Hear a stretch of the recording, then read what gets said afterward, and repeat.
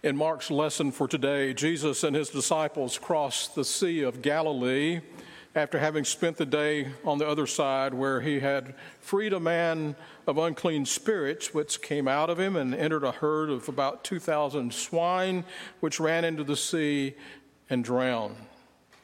Then Jesus and his disciples came ashore. No doubt word preceded him back, because a great crowd was waiting for him when he arrived. He had performed wonders and had taught them with parables when he was there before. They remember that when the crowds would press in on him, many would touch him and would be healed. Now he's back. This Jesus who not only proclaims the kingdom of God, but makes it real as he confronts oppressive spirits and sets people free. A woman touches Jesus' garment, and Jesus touches a little girl's hand. Both are made whole by his touch, and their lives are changed forever. We see over and over again in these stories about Jesus and his ministry, when you're touched by Jesus, a whole new world opens up to you, and life takes on a whole new meaning. Read with me from the Gospel of Mark, chapter 5, beginning with verse 21, and let the Spirit of Jesus touch you. When Jesus had crossed again in the boat to the other side, a great crowd gathered around him, and he was by the sea. Then one of the leaders of the synagogue, named Jairus, came, and when he saw him, fell at his feet and begged him repeatedly, "My little daughter is at the point of death. Come and lay your hands on her so that she may be made well and live." So he went with him. And a large crowd followed him and pressed in on him. Now there was a woman who had been suffering from hemorrhages for 12 years. She had endured much under many physicians and had spent all that she had, and she was no better, but rather grew worse. She had heard about Jesus and came up behind him in the crowd and touched his cloak. For she said, "If I but touch his clothes, I will be made well." Immediately her hemorrhage stopped, and she felt in her body that she was healed of her disease. Immediately aware that power had gone forth from him, Jesus turned about in the crowd and said, "Who touched my clothes?" And his disciples said to him, "You see the crowd pressing in on you. How can you say, 'Who touched me?'" He looked all around to see who had done it. But the woman, knowing what had happened to her, came in fear and trembling, fell down before him, and told him the whole truth. He said to her, "Daughter, your faith has made you well. Go in peace and be healed of your disease." While he was still speaking, some people came from the leader's house to say, "Your daughter is dead. Why trouble the teacher any further?" But overhearing what they said, Jesus said to the leader of the synagogue, "Do not fear, only believe." He allowed no one to follow him except Peter, James, and John, the brother of James. When they came to the house of the leader of the synagogue, he saw a commotion, people weeping and wailing loudly. When he had entered, he said to them, "Why do you make a commotion and weep? The child is not dead, but sleeping." And they laughed at him. Then he put them all outside and took the child's father and mother and those who were with him and went in where the child was. He took her by the hand and said to her, "Talitha cum," which means, "Little girl, get up." And immediately the girl got up and began to walk about. She was 12 years of age. At this they were overcome with amazement. He strictly ordered them that no one should know this, and told them to give her something to eat. Friends, this is a powerful word of the Lord. Thanks be to God.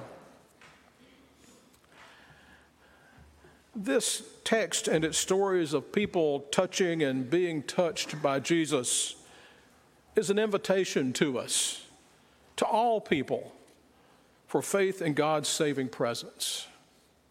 A presence that saves us from what we are to what we are capable of being, what we are meant to be. In Mark's gospel, Jesus comes healing, casting out oppressive evil, and forgiving sin. He offers hope to the sufferer and relief to the burdened. Sickness, death, oppression, and despair exist in opposition to the life and light Jesus brings into the world and into our lives. The circumstances of suffering are mysterious. Why do we suffer? Why are some healed and others not? How do some bear pain with such grace? It's part of being human to search out this mystery, to ask these questions. The prophet Jeremiah's question echoes our own. Is there no balm in Gilead? The African-American spiritual answers the question with soothing grace. There is a balm in Gilead to make the wounded whole. Our lesson from Mark embodies the prophet's question and resonates with the hymn's answer. Don't ever feel discouraged, for Jesus is your friend. Mark is clear. There is a relationship between faith and healing. Yet we know by experience that not all who pray are cured. That doesn't mean that their faith is insufficient or inadequate. Healing doesn't always include curing. The root of the word healing in the New Testament Greek is sozo, S-O-Z-O. Is also the root for the words salvation and wholeness. It's the Greek version of the Hebrew shalom. It's an expansive concept that includes a peaceful spirit and meaningful relationships. This salvation, this healing, this wholeness includes daily provision. It includes adequate shelter. It includes fulfilling work. It includes release from oppression. So health is more than the absence of illness. It's fullness of life. So our Greek 101 word is sozo, wholeness in the broadest, most inclusive sense of the word. I've heard people who have recovered from cancer say, I don't regret getting cancer. It gave me a whole new life.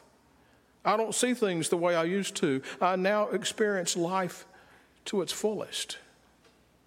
I've heard people with terminal illnesses say the same thing, even though they know that their death isn't far away in the future. I've heard people in such circumstances thank God for their illnesses because they otherwise would never have experienced the fullness of life. Such people may not always be cured, but they're healed. They're made whole. They're at peace with themselves, with life, and with God. For others, people I know to be of deep faith, their suffering is so great and their situations are so oppressive that their healing takes place only in their death, when they are in mercy graciously received by our loving God into the promised life everlasting. Someone once said, healings are a mysterious foretaste of all that is to come.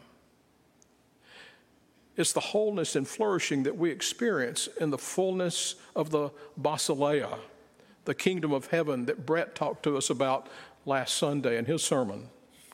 We are awakened to this wholeness by faith, trust in the ultimate goodness of God that has been revealed to us by Jesus.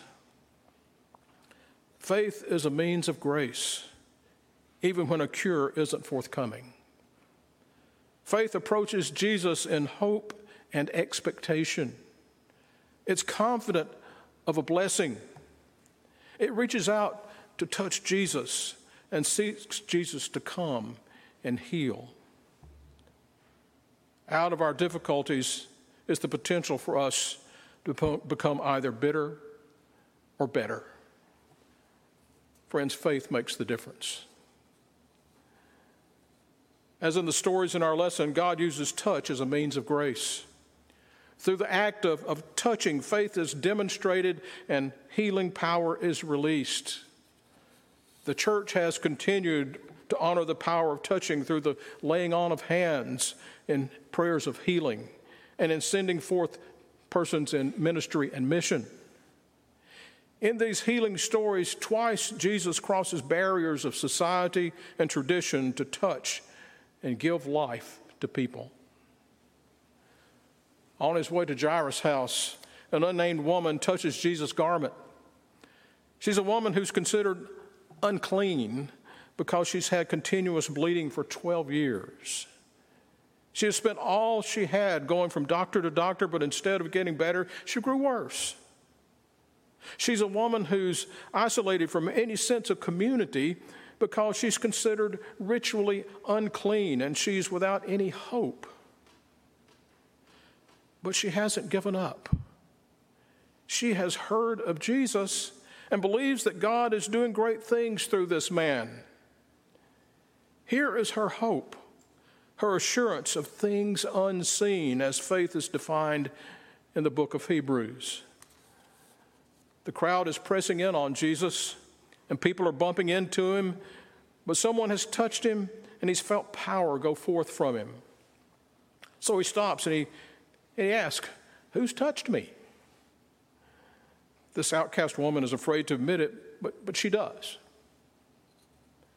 She confesses that she's the one, the unclean woman, whose touch is defiling. Knowing that she has already been healed, Jesus restores her to her family and community with these inclusive words: "Daughter, your faith has made you well. Go in peace and be healed of your disease." Now she's a part of his family of followers as well. Before Jesus even finishes speaking, some people come from Jairus' house to announce that his daughter's dead. No need for Jesus to come any further. Jesus tells Jairus to fear not, but believe. They continue to the house and find everyone weeping and upset.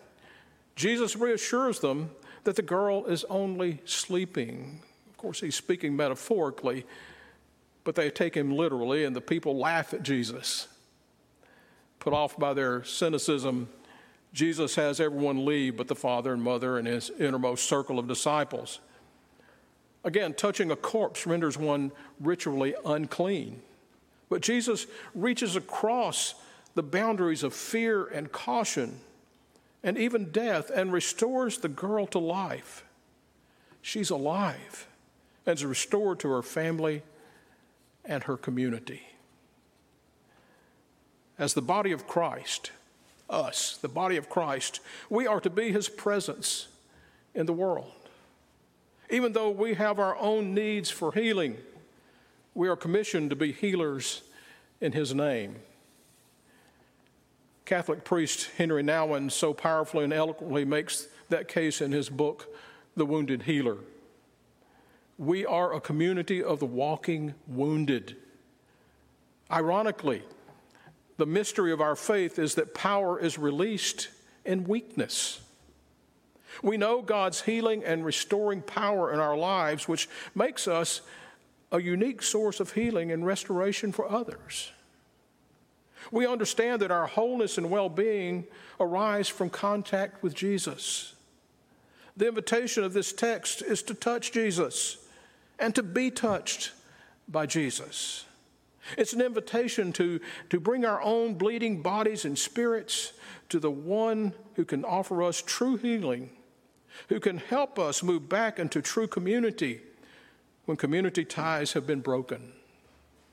It's an invitation for us to follow Jesus' example, to look at those who suffer in our own midst, the ones who have been shunned and turned away because of our fears of losing control, because of our rules and codes that protect us from change, to listen to their stories, to reach out and touch them and lift them to their feet, to call them daughter, son, sister, brother, friend, and above all, to welcome them home as a child of God. Not only is there an invitation, there is a challenge. A challenge to take a long, hard look at our rules that include some but excludes others. Jesus challenges us to reconsider those rules and codes that define who is holy and who is unclean, those we will touch and will allow to touch us, and those who we won't. Fairly recent history, as I look out, at least fairly recent history for some of us, reminds us of some of those rules. In Central Europe in the 1930s and 40s, signs hung on the doors of banks, shops, and other public places that said, "Juden verboten," no Jews allowed.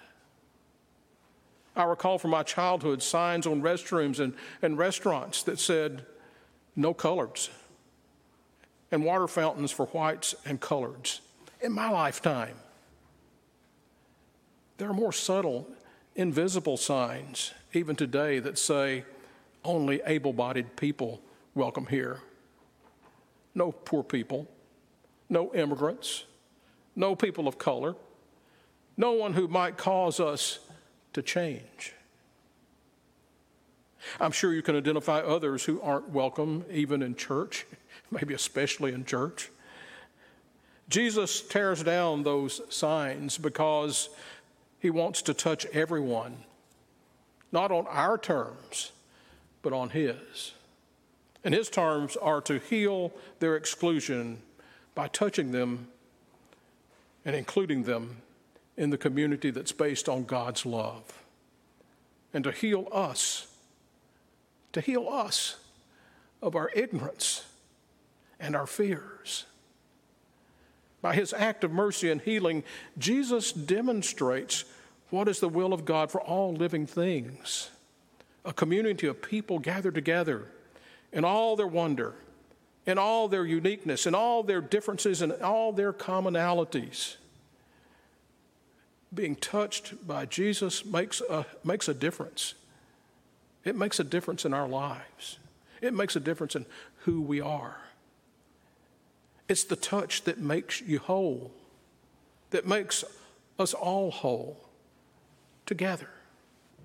That's God's will for all of creation. The prophet Jeremiah said to the king who was building his palace on the backs of the poor, "To know God is to do justice." If one is not acting for justice, defending and taking the side of those who are abused and marginalized, one does not know the God of Jesus, at least not in all of his glory. In Germany, much of the church kept silent when Jews were being killed.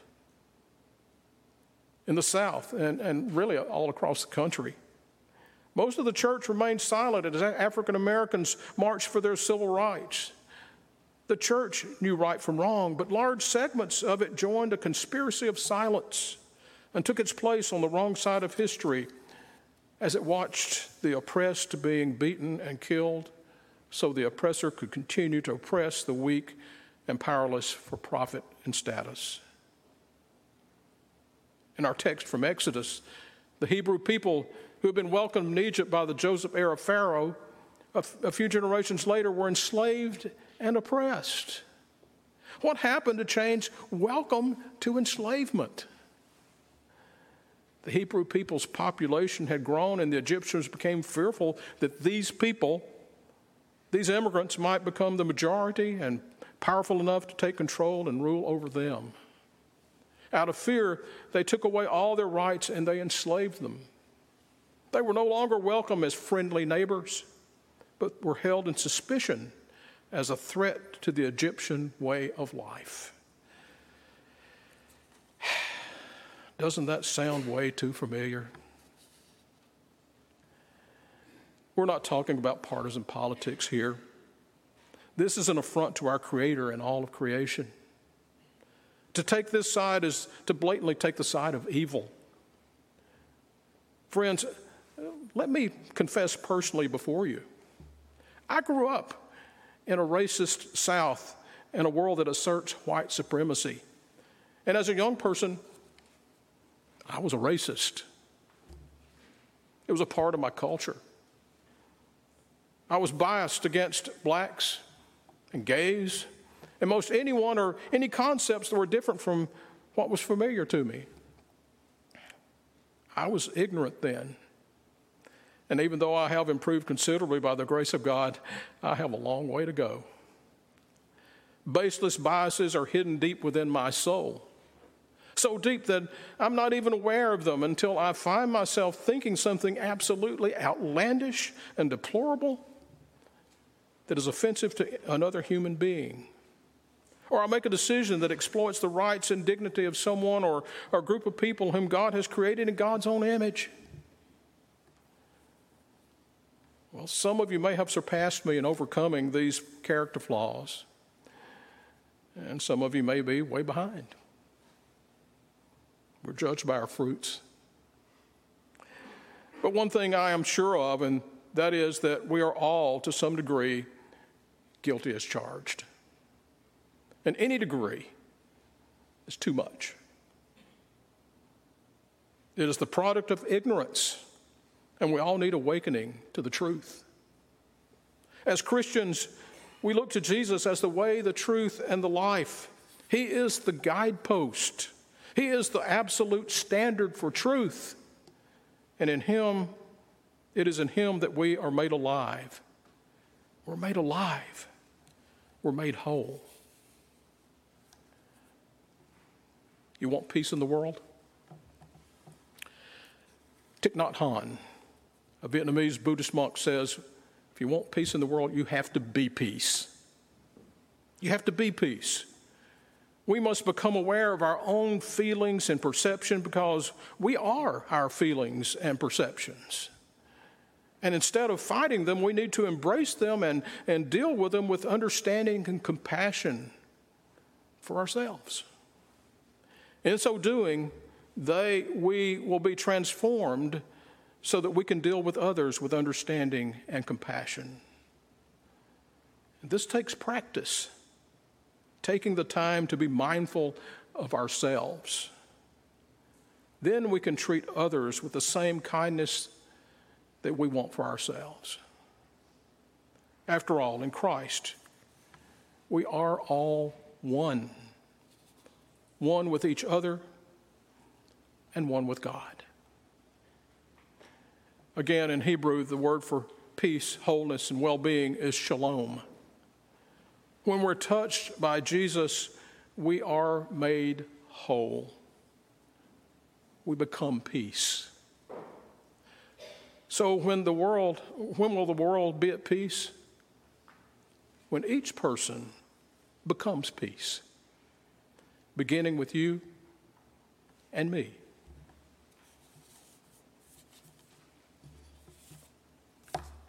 Peace, my friends.